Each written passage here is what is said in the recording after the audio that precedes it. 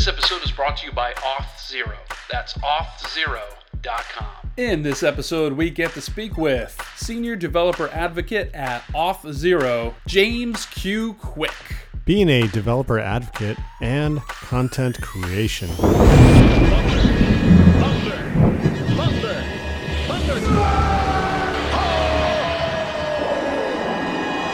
looking at, nerd?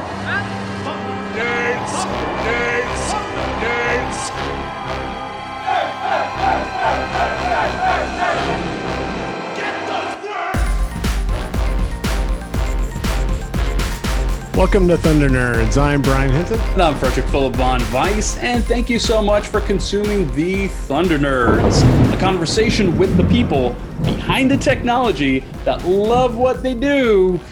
And do tech Good. Oh, nice. Yeah. Welcome to the show, everybody. Thanks so much for joining us again. Brian, go ahead and take us off. Yeah, I'd like to thank this season's sponsor.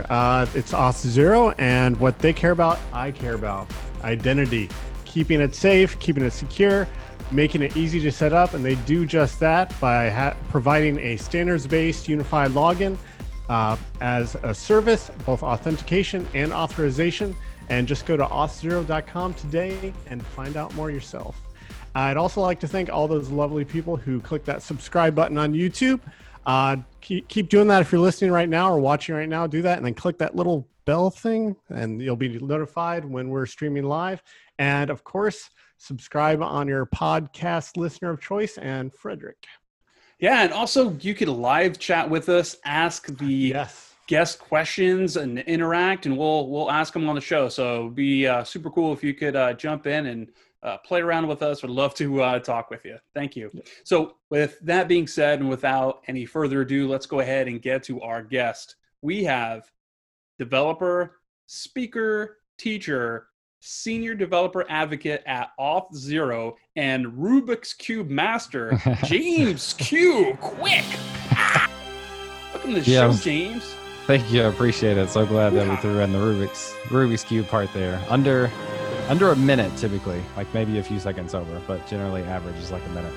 I read on LinkedIn, I saw 2 minutes. Now we're going down to 1 minute. What is it, James? So I haven't updated that in a while, and I hadn't touched a cube at that point in probably 4 years. And when I was working at FedEx, the past couple of years before joining Auth0 a few months ago, I would just stand up at stand-ups and I would do the cube. So I practiced a lot more, and it's about a minute or so now. So under the 2 minutes. Under the 2 minutes for sure, usually about 1 minute.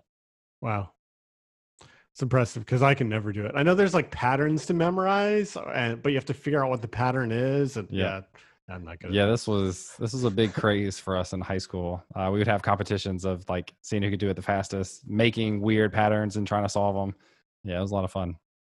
That's awesome. I never actually have witnessed somebody do it in real life, so that would be very cool.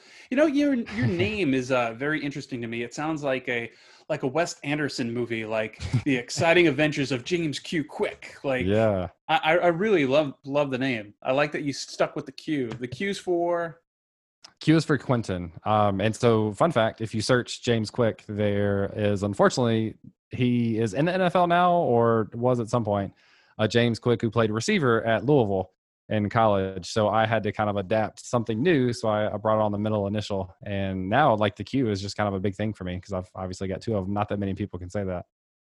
Yeah, I like it. It's sticky. It's catchy. I really like it. Like I said, it makes me think of a Wes Anderson movie, the amazing things you're doing over here and everything's very symmetrical. It's a cool name. So, man, how have you been doing? What's your current situation with the COVIDs? You're in Memphis, which I think they're handling it a little bit better than most. Am I right on that? I don't know if I would say better than most. We're probably not one of the ones that you hear the most about. Yeah. I don't know if we're one of the worst ones. There's not a high bar. Yeah, well, I guess if that's the case, I don't know. But things have gotten more restrictive now, required to wear masks everywhere we go. I guess that's pretty standard. I don't know if that's everyone or not, but it's standard for us just because things have gotten worse. The interesting thing for me, or one of them, is I started with Auth0 back in January. So I was working fully remote at that point. And so in like a work sense, other than not traveling for conferences, which I would have done a reasonable amount, I like nothing's changed too much. Like I do more of this type of activity. I've spoken remotely at conferences several times. I do a lot more live streams myself. So that's new, but that's also exciting. So like work wise, it hasn't been too bad. Personal life, it's been like pretty boring, pretty like anxious, want to get out and do stuff. My wife and I try to get a little creative. We play disc golf. Gotten into that recently, which has been fun, and tried out a couple of new courses. But yeah, there's not a whole lot to do. Are you a extrovert? I imagine so. Yeah. So for the most part, yes. I am super extroverted with people that I am familiar with, that I know, and even if I just met, but we like kind of hit it off and we start to like kind of vibe together. I'm super extroverted. One of the loudest people in a group usually. If I'm in a situation where it's people I don't know and I don't already have a connection, I'm a lot quieter. I don't like wasted small talk. I don't really feel a need to do that. So if I don't have like a natural enjoyment of a conversation, I kind of shy away from it. So I've got a mix, but yeah, I'm probably more extroverted than not. Yeah, so I imagine this is a little bit more harder for you than others. With the introverts, we're okay, but the extroverts, you suffer a little bit. Yeah. It's been talking about streaming though. I've gotten to meet several people through live streams that I've talked to on Twitter. So that's actually been really cool because I've like get to have the time before and after the stream to just kind of chat and meet them. And I've done like a lot of random one-on-ones with people to just have conversations and stuff. So that's been helpful, but yeah, it's not quite the same as being at a conference in front of or with a bunch of people. How's the streaming experience been for you? Is it weird at all to do it that way? It's been honestly really natural. It's worked really well. Like I've spoken at a few conferences remotely, and they just did like an amazing job. Everything was like really put together and organized and just flowed naturally. And they really had creative ways to drive communication. And obviously you can't replace like the in-person interaction, but it was pretty close. And then the streams that I've done, like I said, it's stuff that I wanted to get into. I've gotten to meet some cool people, learn some cool stuff. And so I'd say overall it's been pretty positive. I think the one benefit of a stream is you pretty much can instantly have a recording. Right. Yeah. One, and two, like one thing I always have had a problem with at conferences, especially if there's any code demos, is that no matter how big the screen is, like there's always somewhere that you're setting that you just can't see it. Yeah. So you do get that benefit. So there's positives. Yeah. Positives to it. I miss restaurants, going out to eat so much. Yeah, we have done like maybe once a week we go somewhere and we wear masks and then obviously take them off to eat, and like it's like every other table type thing. So it's okay. But that's like our Florida, you don't want to do that. Yeah, right. It's so bad here right now. So I was saying that the bar's not very high. Yeah. So where in Florida are you? I'm in St. Pete. I'm in Sarasota. Yeah. Okay.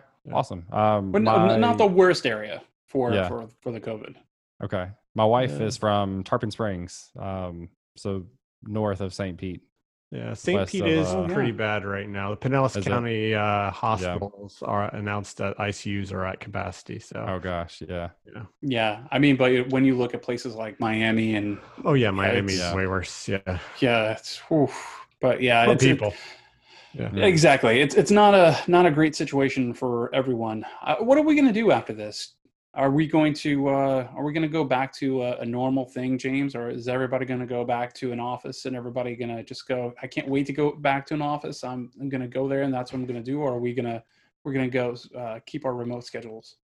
I think you'll see a lot more people staying remote. I think if companies by this point have gotten used to it to the extent that they're like relatively as productive as they had been, and now potentially they don't have to pay for office space, I think that's really appealing, and especially if the people like it. So I can't speak for FedEx, but I do know some people that still work there, and they at least in a kind of a questionnaire out just asking what people would be interested in. So I have no idea what they'll do, but they're at least asking. And I think for conferences, like I said, like there's nothing quite like being at a conference and being around a fun group of people and hanging out and going out and getting dinner and drinks and stuff after, but several conferences have proven that they can run it online well. They can have it be a lot cheaper. Logistically, there's a lot less to take care of, and it's open to more people, right? Because it's not a $500 ticket or something.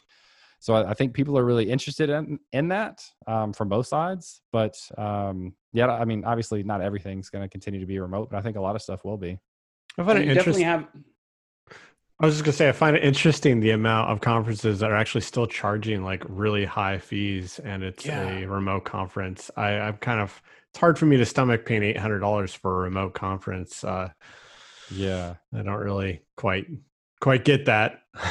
Yeah, the ones I've done, I think one was like $20 and then the Yeah. other like 2 or 3 were free. So, Yeah, you would think there'd be some kind of balance there. But yeah. there's definitely things about being at a live conference. A conference isn't about just the interaction that you're having with who's speaking with the presenter. It's also running into those people in Yeah. the after the presentation, having conversations, a little bit of back and forth with them, making connections, networking. Hey, what technology are you using, or what side projects are you up to? Things like that. Yeah, definitely. The one going back to streaming, like one of the cool things with that is you can actually get some interesting real-time feedback and communication that you wouldn't get during a live talk because Yeah. people can send questions in the chat and that's like it's fun, right? Like I'm writing code and people are helping debug stuff or they're coming up with new ideas or they're asking questions to help like spark the conversation. So in that sense, like it's actually kind of a unique experience that's pretty special. You're doing a lot of that on Twitch? Yeah. So most of it has been, I've done a few like what I call like webinars that are a little bit more formal and longer on YouTube, but most of the stuff that I've done has been on Twitch. Nice. So go ahead, Brian. Oh, I'm curious what you're using. Are you doing OBS or what do you all have set up? Sure. So yeah, several of us use Streamlabs. So it's just built on top of OBS and has some other niceties that comes with it. We actually, Auth0 just invested in StreamYard, not necessarily to do our coding streams, although we might, but we have a program called Avocado Labs, which is basically kind of a meetup format for people to come and give talks, especially during COVID when they don't have in-person meetups and they have less opportunities to give them in practice. So that's something we're really proud of, and just invested in StreamYard so that we can go through it to get to Twitch and YouTube. And it's in the browser. So like the barrier to entry for someone that wants to facilitate a stream is much simpler because like if you've worked with OBS or Streamlabs, you get used to it, but it's not the easiest thing to get started with initially. So that's kind of one of the cool things that we're doing. But yeah, for all the ones that I've done so far has either been OBS or Streamlabs. Yeah, OBS isn't the most turnkey kind of thing. There's definitely a learning curve. Yep, definitely. Yeah. So I see on your one of the things that you wrote is that I live by the motto of learn, build, teach. Where does that come from? Why do you have to? And I'm going to use the words "have to." Why do you have to teach? What's driving you? What's this passion to? I mean, because you are publishing a lot of content at a good interval. Where's this come from? Yeah. So first off, learn, build, teach, like it's probably relatively self-explanatory, but if it's not, the idea is that you spend a lot of time learning, right? And in tech, that's an ever changing thing. There's always a new framework and library and language and stuff. So you're always learning. That never ends. And you take the things that you learn and you build stuff, whether it's a personal project for your portfolio or a project at work or whatever, you use what you learn and you build with it. And then at the end of that, for me, and then you kind of get into like, you have to, teaching is this really interesting way of like basically verifying whether or not you know what the hell you're talking about. Like when I get ready to do a YouTube video and I get started, I pause and I'm like, oh, I don't know this as well as I thought I did. So being able to explain and articulate things to people reinforces the things that you thought you learned and then kind of raises some awareness to things you might not have learned as much as you thought you did. So anyway, for me, I came out of college and started as a technical evangelist at Microsoft, and that was my job. It was giving talks and workshops and demo content and that kind of stuff. And I did that for 3 years and then transitioned to FedEx, and I was doing just kind of like your traditional full stack web development, I guess, and realized I just really missed creating content. I missed teaching. I missed being around people, like getting out in the community and doing that sort of stuff. So a couple of years ago, I just started doing it again. I started creating videos, ended up writing blog posts. I wrote a lot for Scotch.io that got acquired by DigitalOcean in the last 6 months or so. Maybe 8 months. I don't know how long it's been. And I started doing a lot more in the community. I ended up teaching a boot camp in person in Memphis. That was a lot of fun. And I enjoy that engagement. I think like creating the content itself is a challenge. It's fun. It's a good way to learn new things, but also, like I said, reinforce things you thought you knew. And then just the positive comments that people leave, like this is like the cliche thing, but it's true. Like it's pretty inspiring to hear someone have like a positive outcome from something that you created. And maybe contrary to popular belief, but even on YouTube, most of my comments are positive. Like people are really scared of like spammers and trolls and that kind of stuff. But for the most part, it's been a pretty positive experience. Oh, you just jinxed yourself. Yeah, tomorrow's going to be the worst. Someone's going to watch this and be like, oh yeah, all right. Coming for you. Here we go. Type. My other part of my question was, how are you putting this out so frequently? Is it just one of those things where I think a lot of people struggle to get content out because either, life, they're busy, they're working, family, etc. Sure. Like doesn't sleep. Yeah. I is this just part of your lifestyle? Like, is this just woven into what you do and who you are? I think it is in several different ways. So one, like I'm a developer advocate now. So my job is creating content and doing the same type of stuff. Now that's not to say that I'm not doing a lot of it on my own, but the skills and things overlap, right? So if I get better at doing something at work, that means I'm that much better at doing it on my own. That means it's that much faster to do it. I think like in terms of, I do a YouTube video a week, and I've gotten in a good cadence of, I can find a relatively easy topic from the perspective of like, I can kind of make a few notes and then get started and run through it. And then the editing process isn't too bad because I don't really do anything really fancy. It's just kind of a screencast thing. So like I've gotten in this rhythm of doing that. The thing I want to try to challenge myself to do, which is going to be difficult, is to make those like screencasts and things more cinematic, like more exciting and more entertaining, more like eye grabbing for lens people. flare. Yeah. And that's something that I just don't know, right? Like I haven't done as much of that. I've done a lot of recording my screen and being on a webcam, but I haven't done cool, creative things along the way with it. One thing that's actually really helped is my wife's hours have changed during COVID. So she works at a hotel and as a sales manager, and her hours kind of flipped where they were really having their salary staff cover the front desk and do the things that hourly people would typically do. And that was them trying to save costs, unfortunately. But my wife would go in and be at work at 7:00. So I would wake up. We've been waking up earlier, 5:30 or 6, and she's gone by 6:30. And then I spend like an hour and a half, maybe 2, just kind of working on my own stuff. And that's just because I don't need to start actual work until 8:30 or 9. I've got time. And I enjoy creating content. It makes me better at my job. It helps me learn more. So it kind of overlaps there too. But ultimately, I would love to see like a career in actually creating my own content. Like if I could make a living doing that, which not that many people actually do, that would be a dream, right? To completely like drive everything yourself that you do and be able to do the stuff that you enjoy every day. Not that I don't enjoy my job, because I do enjoy that, but like doing the content where I get to decide every day what it is, I think would be pretty cool. Is there any particular content that you haven't covered yet that you are really interested in covering? Something that you're very passionate about that you just haven't got to? Well, in terms of like content, I like things I know, but I haven't created content around. Gatsby is one of them. I haven't done anything in Gatsby, and my personal site is Gatsby, and I have done streams with Gatsby, but yeah, I haven't created any dedicated content with that. That's something I would eventually will get around to. Next.js, another framework on top of React, is one I've spent almost no time with, but would love to. I'm really interested in that, and then lead to content eventually. Another thing that like I've got on my list this year of things that I'm not necessarily super excited about it, but I know I need to have the experience, is just getting into automated testing. Like I have relatively little experience in testing, and that's something that I think I need to kind of push myself to get more practice with, and then that'll lead to content as well eventually. But honestly, it's kind of hard. Like as a content creator, you get a backlog of like 100 different things you could do, and it's hard to get to them even if you do a video a week. What is your video actually recording experience like? Do you do everything in one take, or do you sometimes record the whole thing and then you realize your audio is messed up?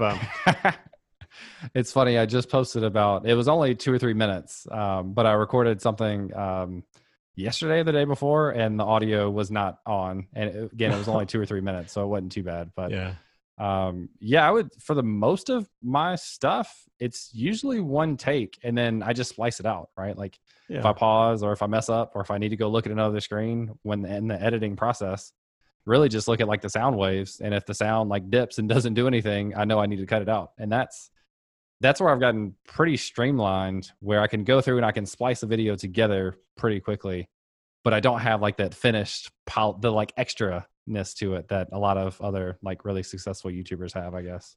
Do you actually script and outline? I'm curious, like your process. Sorry. No, not at all. And I think really? For me, I want it to be a lot more natural. As far as scripting, like the most I'll do, and I don't do this every video, is I'll have like a couple of bullet points just to make sure I don't miss something.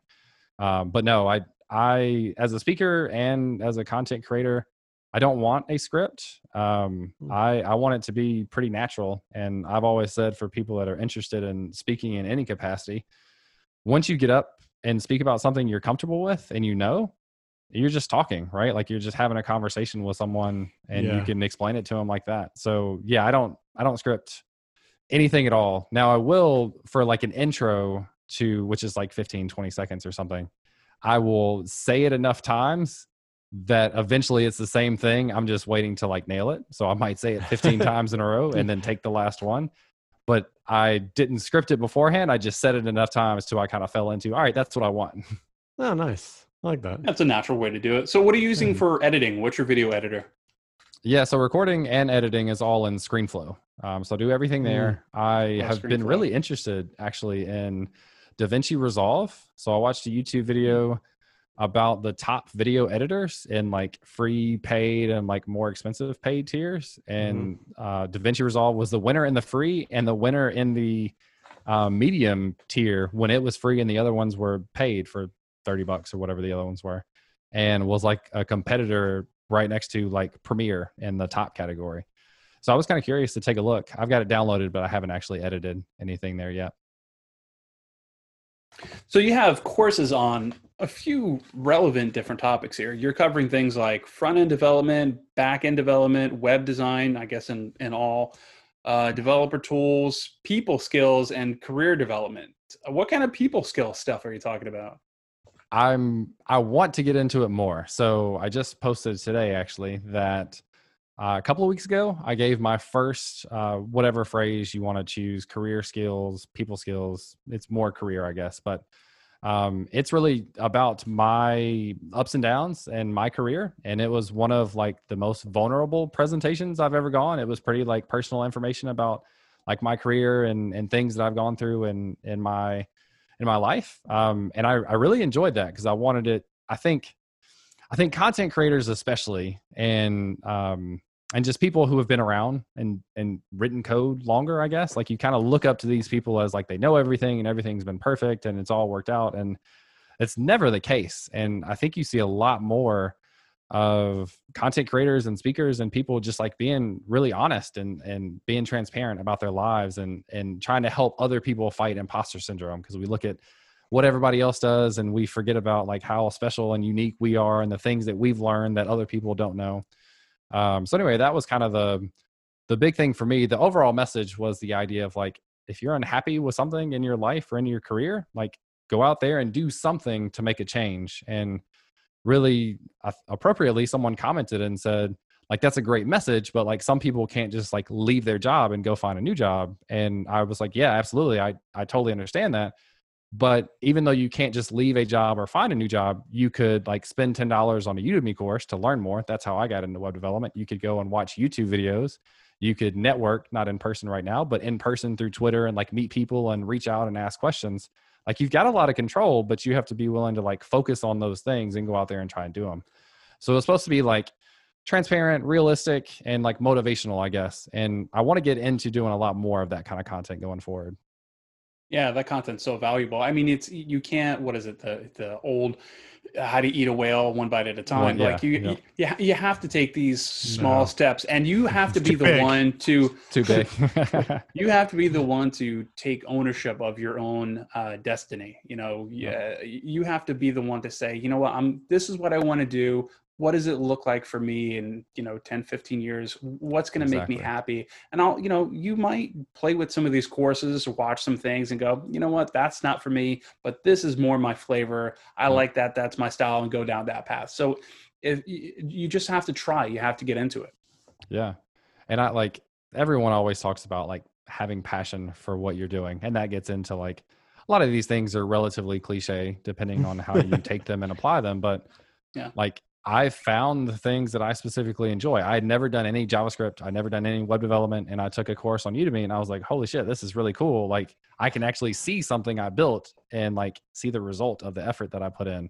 And I started doing more of that. And I went in like different paths. I went down like a Ruby on Rails path for a while and a WordPress path for a while, and then just kind of settled into like the JavaScript ecosystem. And now I'm much more opinionated about the things that I enjoy. And I get to spend my time there based on like the things I do at work, the content that I create in my personal time, and the tools I guess I use in my personal projects as well. Yeah, that's go ahead. That's the amazing thing about kind of our realm of the career world, is that there's so many different paths you can take. Like you can do design, you can, and then when you get into development, there's so many different branches you can take, and it's all about finding the area, like you said, that you fit into, that you enjoy, that makes you happy, and ultimately that's what matters in your career. Like money, quote success, but if you're not happy with what you're doing, what's the point? Yeah. If I can throw an extra link into whenever this gets posted, I'll give you the link to the recording of the talk, which gets into like exactly what you just said, if people want to check that out. Yeah. Please add that to the show notes. Okay. I was going to ask about your courses and being honest and transparent with people. You have a few courses on your website here. You're probably making about $100,000 a day on these courses, right? So I think people probably think like, oh, you make these courses and you're Wes Bos, and you could sit back and drive around in your boat made for the land all day. What's realistic about making courses, publishing content, and all that goes with it? Sure. I like the one thing that people don't realize is like you have to market stuff. And you have to be a designer, because if stuff doesn't look really appealing, people aren't going to want it either. And so like those are two sets of skills that I like literally have zero experience in. So I'm always trying to get better, one, at design. And then I can't tell you how many hours I've spent like researching like best time to post videos and best thing to do for SEO, and like where should I literally just went through this like not midlife crisis, early life crisis, where I was trying to figure out where in the hell I was going to host like all the email addresses that I have, which is not that many. And it was looking at like, if I scale, it's going to cost this much in this different route. And I have this other platform that I can do anyway. Like it was this whole thing of trying to figure all that out. And again, this is on top of like, I have a regular job. I'm still trying to do like weekly videos and stuff. So it's definitely a challenge, and it's a challenge because of all of the things that comes with it. There's this really tough challenge of like, I don't know if people think I post too much about my stuff, but like everything I read is like, you have to share your stuff. And I feel like a little obnoxious being like, oh, I did this new thing, which I do, because that's what, like, in theory, that's what you're supposed to share. But that feels a little awkward sometimes. But like, I don't know if you're putting me on the spot for money or not, but I don't care at all. The most recent course that I launched is React and Serverless course. Go check it out. And a lot of people said that I kind of undersold it, but I didn't in terms of the cost. It's $40. And I didn't quite think that I had the audience to really drive sales at a higher number, but that one is at like 1,600. So like, if you look at the hours that I put into it, probably not that much money per hour. But for me, it was one, I went into a new platform. I kind of got into some new technologies, and I did all this stuff around email and kind of thinking about marketing. So it's really a longer term thing for me that hopefully my next one is like that much bigger. Oddly enough, I have a VS Code course on Udemy, and I think I just kind of found that niche. So on Udemy, they do all the marketing. I didn't have to do any of it, which is great. And that's been out about 1.5 years, and I've made like 14 grand off that, which like for me, that's huge, especially like, I don't know how many hours I put in, but like that's a pretty good amount of money to me. But it's definitely not like whatever Wes Bos and all the top creators make, right? Like it's a totally different story. That would be like, if I made that type of money, I would be doing that stuff full time. Yeah, I've seen him drive around in Canada in his Lamborghini Diablo. So. Oh, jeez. JK West Boss. You definitely learned a lot making it too. I mean, I think it's like a progression. You start out, you're released at $40. You're not still on, you're released at $100. I mean, definitely recognize the value in what you do, because your work is great. I've watched a few of your videos too, and you're kind of you downplay the quality and you want to make it more of a cinematic. But there's something really nice too about watching a video, and it's like a person. It's not someone who has a set and it's all like fancied up. It's more genuine, and you feel more connected to the person too. Yeah, so. I appreciate that.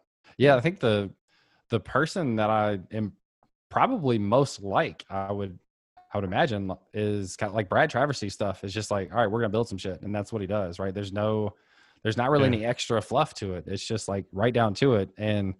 But he's able to do it like full time, which is different. But he's able to do like just nail every single category of topic that he gets into, right? And he'll do like the so-and-so crash course.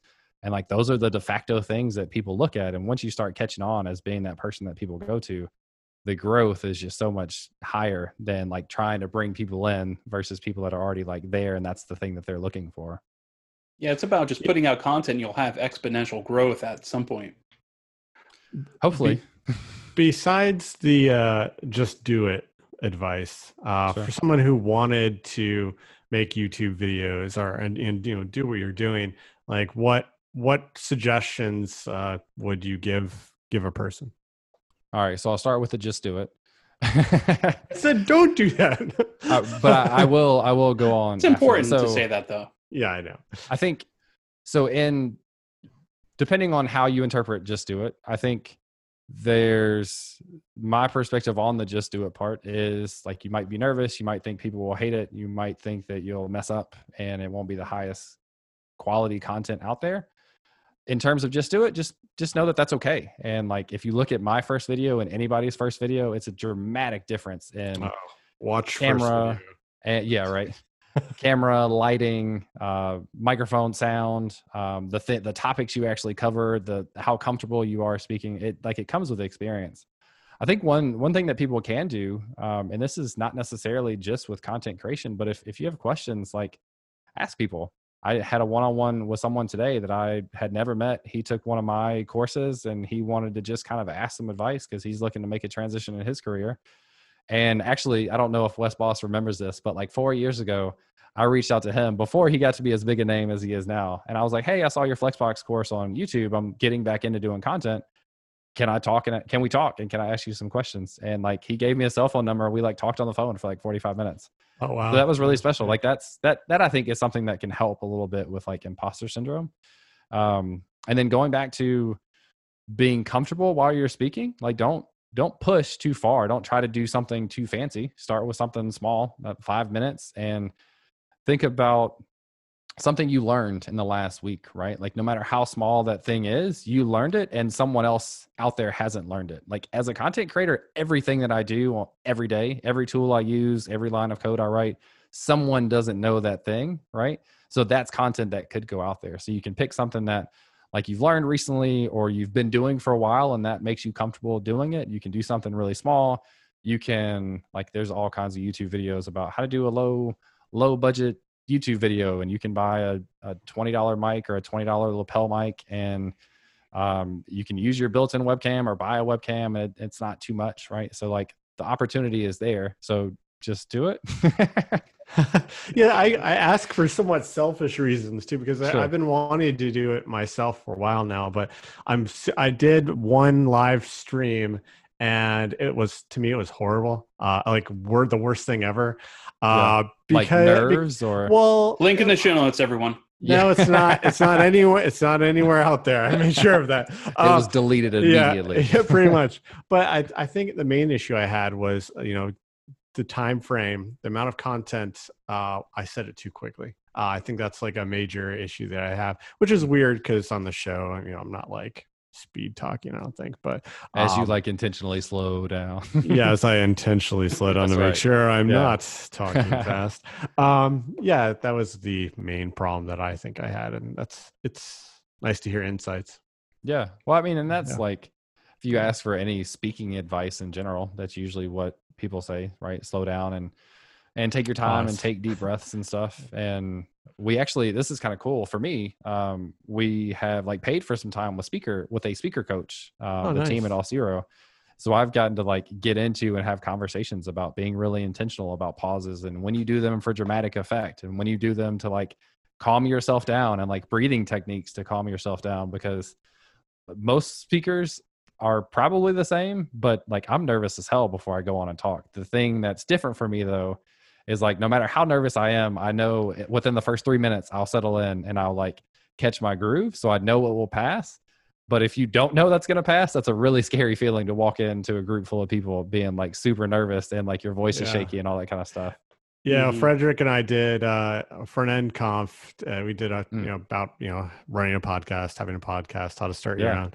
Yeah, Frederick may not have realized it, but I was like absolutely batshit nervous. Like I was. You did great. We were going on stage. I was like, I'm going to faint on the stage. Right? Definitely, that's going to happen. I'm going to fall into him. Up and down. And then you just leave them and like keep on going. Like the show's got to go on, right? Hey, what are you going to do? I feel like Frederick would actually. I mean, afterwards he'd care about me, but he'd want to make sure. All right. Yeah, I'd probably sit on you as like a prop and keep going. People would have thought it was funny. They probably would have. One of the things that I want to touch on that you said a few moments back, James, was about reaching out for help and how you called Wes Boss. Oh God, we're talking about him a lot. I'm gonna have to add him. Shout out to Wes Boss. By the way, what's his number again on live? But you reached out to someone, and they were a human being, and they said, I'll be happy to help you out. Here's my phone number. I think a lot of times we have this perception of maybe people that we put on these fabricated pedestals. That they're not real human beings, but everybody's a human being, and just reach out to some of these people and ask them like, hey, can I talk to you for like 10 minutes? I know like some of the people that we've spoken with, like Faisal Abbott jumps in my head, how he has like right on his website and Twitter and everything, like, hey, I schedule a meeting with me. He has a thing like every Wednesday where he has an opportunity for somebody to just schedule a meeting with him for an hour, no matter who they are, just talk. So like these people are out there. They're not non-humans. They're approachable. Go ahead and connect with them, talk with them. They want to help. Everybody wants to see if they could give back a little bit. Yeah. So there's definitely like the genuine want to give back. There's also like the like ego thing, right? Like if you say, hey, like I really have a lot of respect for the things you do, I'd like to learn from you. Like, oh yeah, I mean, I'd be happy to share the things that I know, So like, there's a feel good thing regardless. And for people out there, if you go ask a bunch of people if you can talk to them, you're going to hear no's and no responses. That's totally fine. Like it's still people's time. But yeah, it never hurts. I've had a couple of like content creator, not a crush, but like just being shocked that someone would like talking to Wes Boss on the phone. I was like, holy shit, I'm talking to Wes Boss.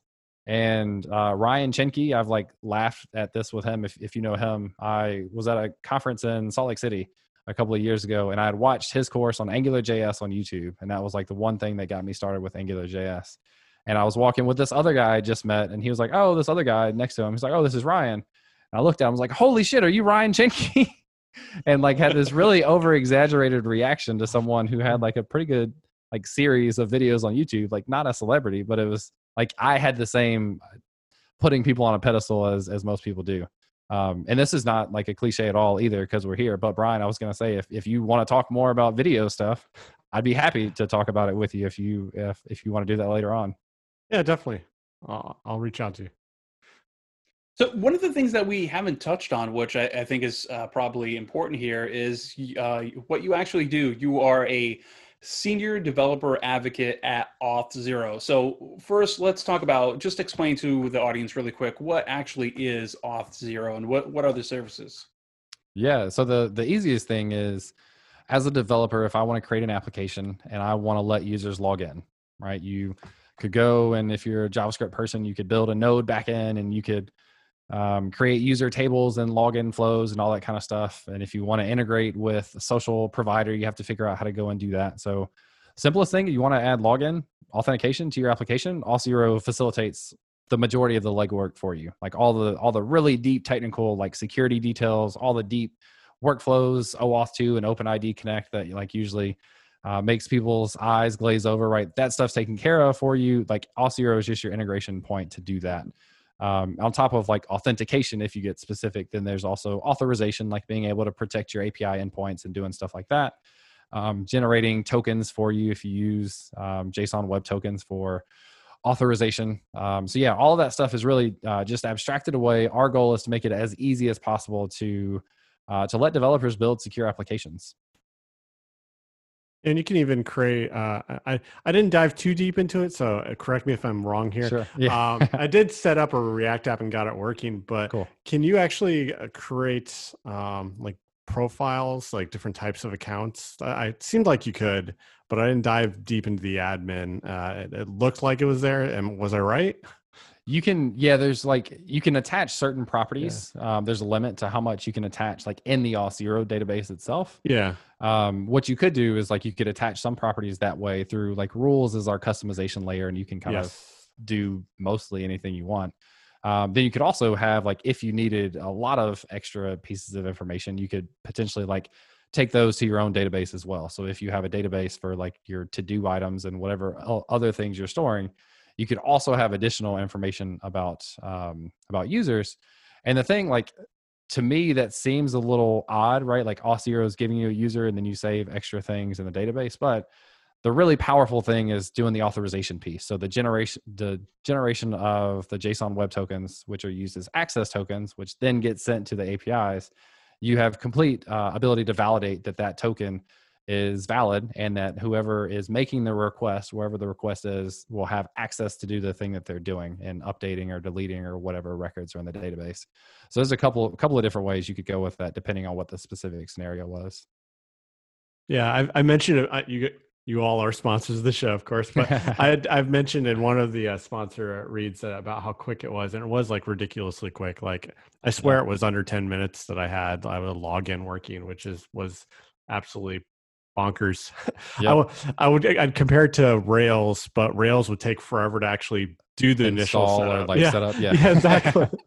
Yeah, we actually little shout out here, just released our brand new a week or two ago officially React SDK for Auth0. So like before we had a SPA.js, which we still do, but we had like just a generic SPA library, and you would, in the quick start that's in Auth0, you'd basically copy a bunch of code and like paste it into your code base and make it work. And it wasn't that bad. You just copied a big block of code and didn't necessarily know what it did, and it's fine.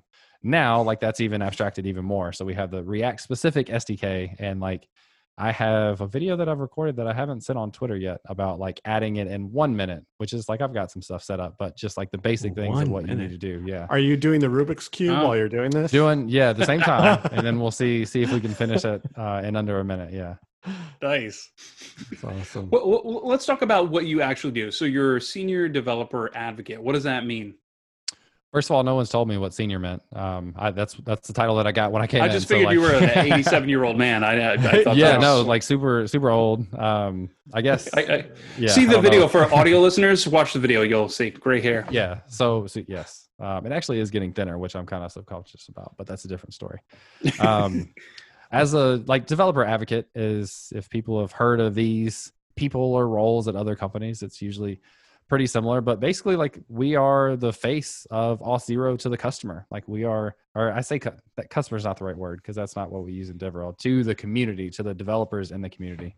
None of it's sales driven. Like we're not trying to force people to go sign up and like get a paid tier of Auth0. Our job is to be genuine members of community, earn trust in the community. The idea is like, if we earn enough trust and you have enough respect for us, when you come to a point where you need authentication in your app, you're like, that James guy was kind of cool.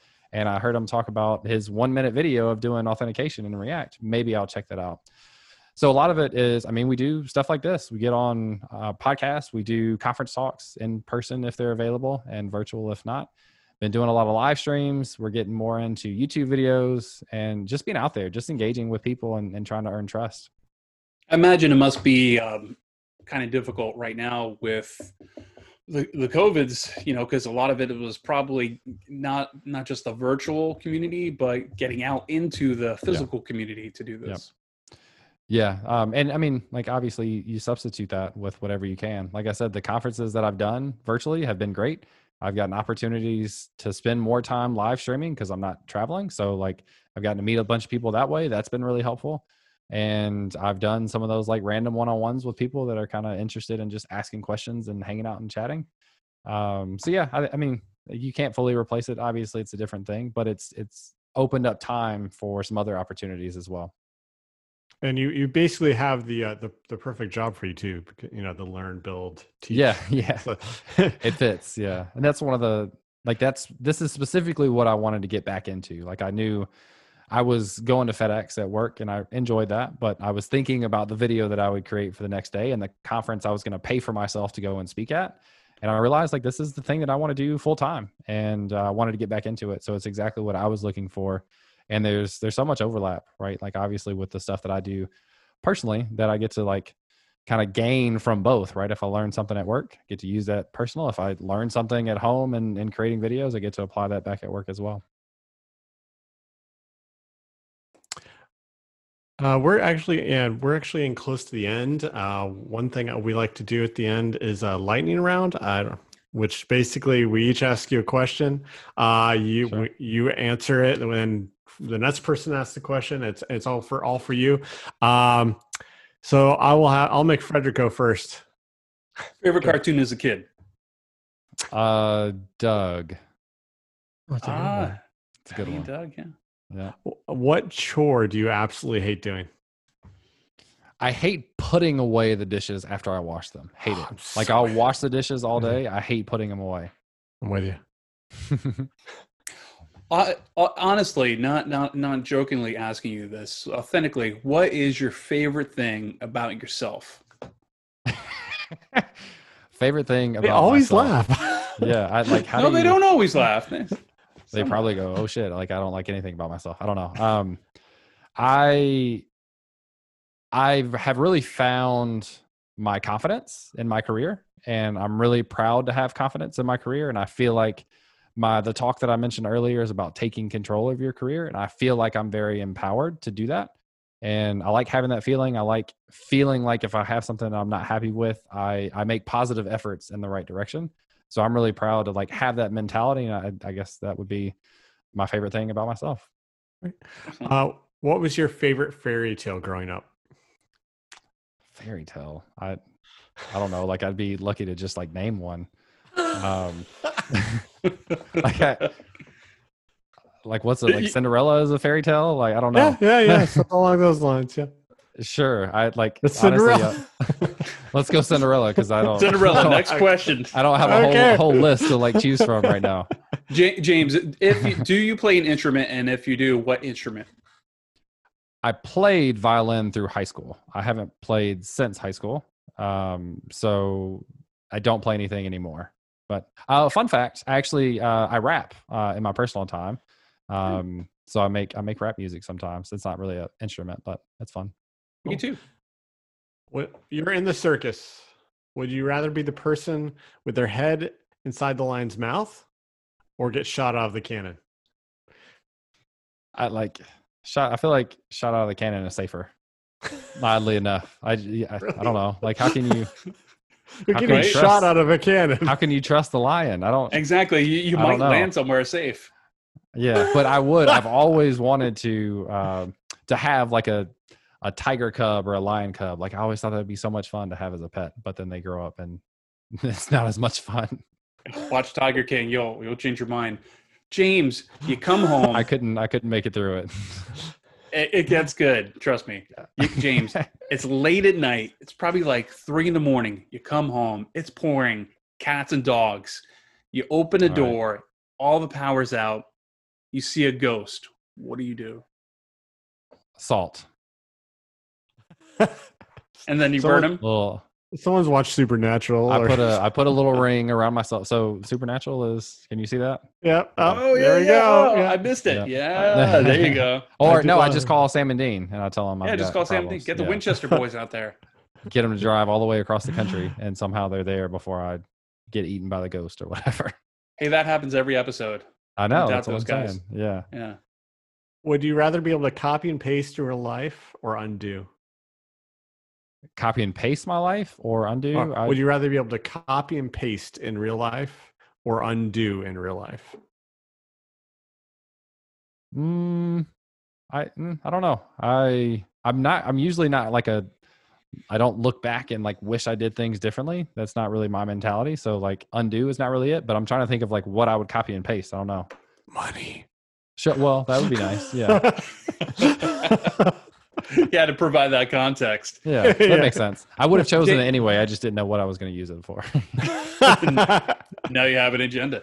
James, if you could not use a computer for the rest of your life, no technology whatsoever, what would you do professionally? Something sports related. I'm still a huge sports person. I'm probably wouldn't have made it to like any professional level by any means, but working in the sports realm, I was actually like part of our women's basketball team in college, and that was a blast. Like just getting to hang out with them, just be around the game, learn, like being on the sidelines and stuff. I thought that was so much fun. So something sports related, probably working in an organization of some sort, like maybe doing like player relations. One of my friends does that for the Milwaukee Bucks, which is pretty sweet. I think, I don't know if that's his exact title, but that's basically what it does. So something being around sports. Where do you mind not waiting? If I have my phone, I'm usually okay. Like going back to not having technology. Like I sat in the DMV for like 2 hours one time and I had my phone and I was like, okay, I'll hang out. Was there a specific place that you're just like, you know what, because it's this, I really just don't mind at all? I think it's more about my specific mood that day. Like if I'm in a decent mood, then I'm okay. I don't have a specific place though. Okay. Pet peeve. Gosh. I think like, not to get too political, but like there's tons of things that people kind of share blindly, it seems like. And I want to have more open conversations with people, and like some of the things that people share, I don't think that's exactly how they feel. I think they just kind of share really quickly and don't necessarily know what the implications are of the things they share and what's going on. So that's been a hot topic for me recently. But all that to say, like, I hope that sort of stuff leads to more like genuine conversations for people just to talk about whatever, honestly. If Mars was livable and you had a job there, would you accept a one-way ticket? No, not at all. I don't try, like, I'm not going to be the first person who buys a self-driving car, right? Like I'm not, the software can't be that good the first time around. So whatever the trip is to Mars, like how many times has something actually gone there? A couple or whatever, like people gone there? None, right? So I'm not going to be the first group of people to go to Mars and realize that like the mask or the helmet doesn't work after a year. It's faulty. Yeah, I'm not doing that. So I'll stay here. I'm out of spotlight questions. Okay, I have one more. All what right. fact amazes you every time you think about it? Oh gosh. The size of like the universe, like I don't even know the specifics, but like stars and galaxies and stuff is like absolutely mind blowing. If you take like the size of the Earth versus the sun versus the galaxy versus whatever is beyond that, Super cluster. Thank you. It's overwhelmingly like mind blowing for me. Like I can't begin to comprehend the size and scale of that sort of stuff. It's just wild. I agree. So, last few questions that we have for you, All right. And we'll get to where you wrap us out, is first, how can people find out more about you? Where do you want people to go? What's your Twitter? What's your website for our audio audience? Yeah. We'll obviously link all these things in the show notes. Sure. James Q Quick, everything. JamesQQuick.com. Twitter is James Q Quick. GitHub and Twitch and Instagram and Facebook, and email is me@JamesQQuick if you want to send me an email because you don't have any of those other platforms. Basically anything James Q Quick related. YouTube is James Q Quick as well. Oh, what about SoundCloud for the rap?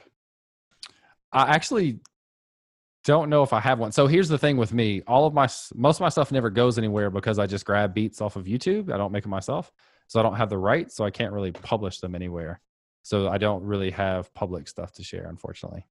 Gotcha. You need to get on the GarageBand. Just throw some quick beats together. Throw it together, yeah. One day. Yeah.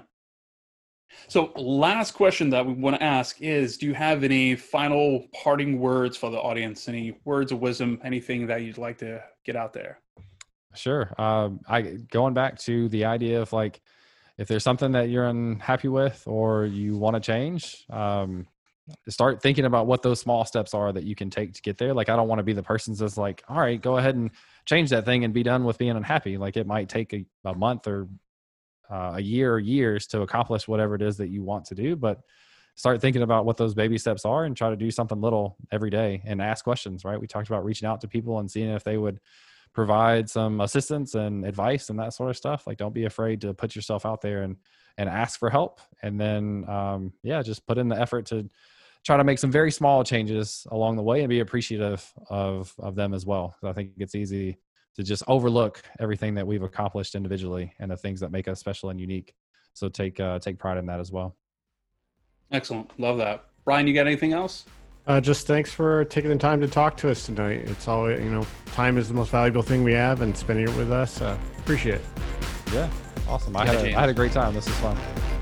Thanks, man. Really appreciate it. And thanks everybody for watching. Really appreciate you spending your evening with us and watching, and we'll see you next time. Take care, all.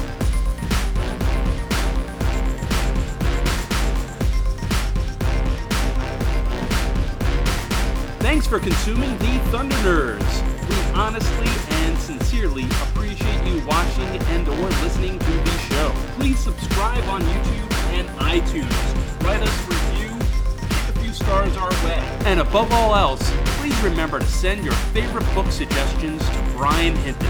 I like romance novels. They have happy endings. Oh man, I am rude. I am rude. Oh, I guess no one's blocked me. That's shocking. Exactly. I love Frederick.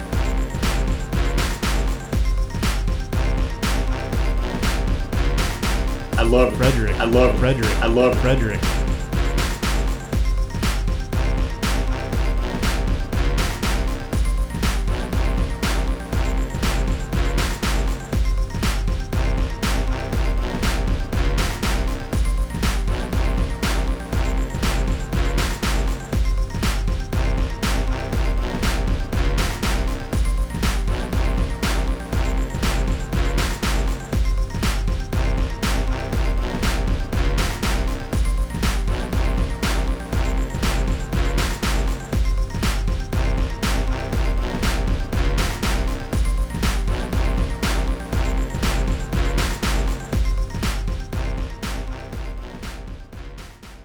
I should have known the Territor didn't mean us any harm when the Sword of Omens didn't obey me. And anyway, it was just plain stupid to assume it might be bad. Just what the fuck am I talking about?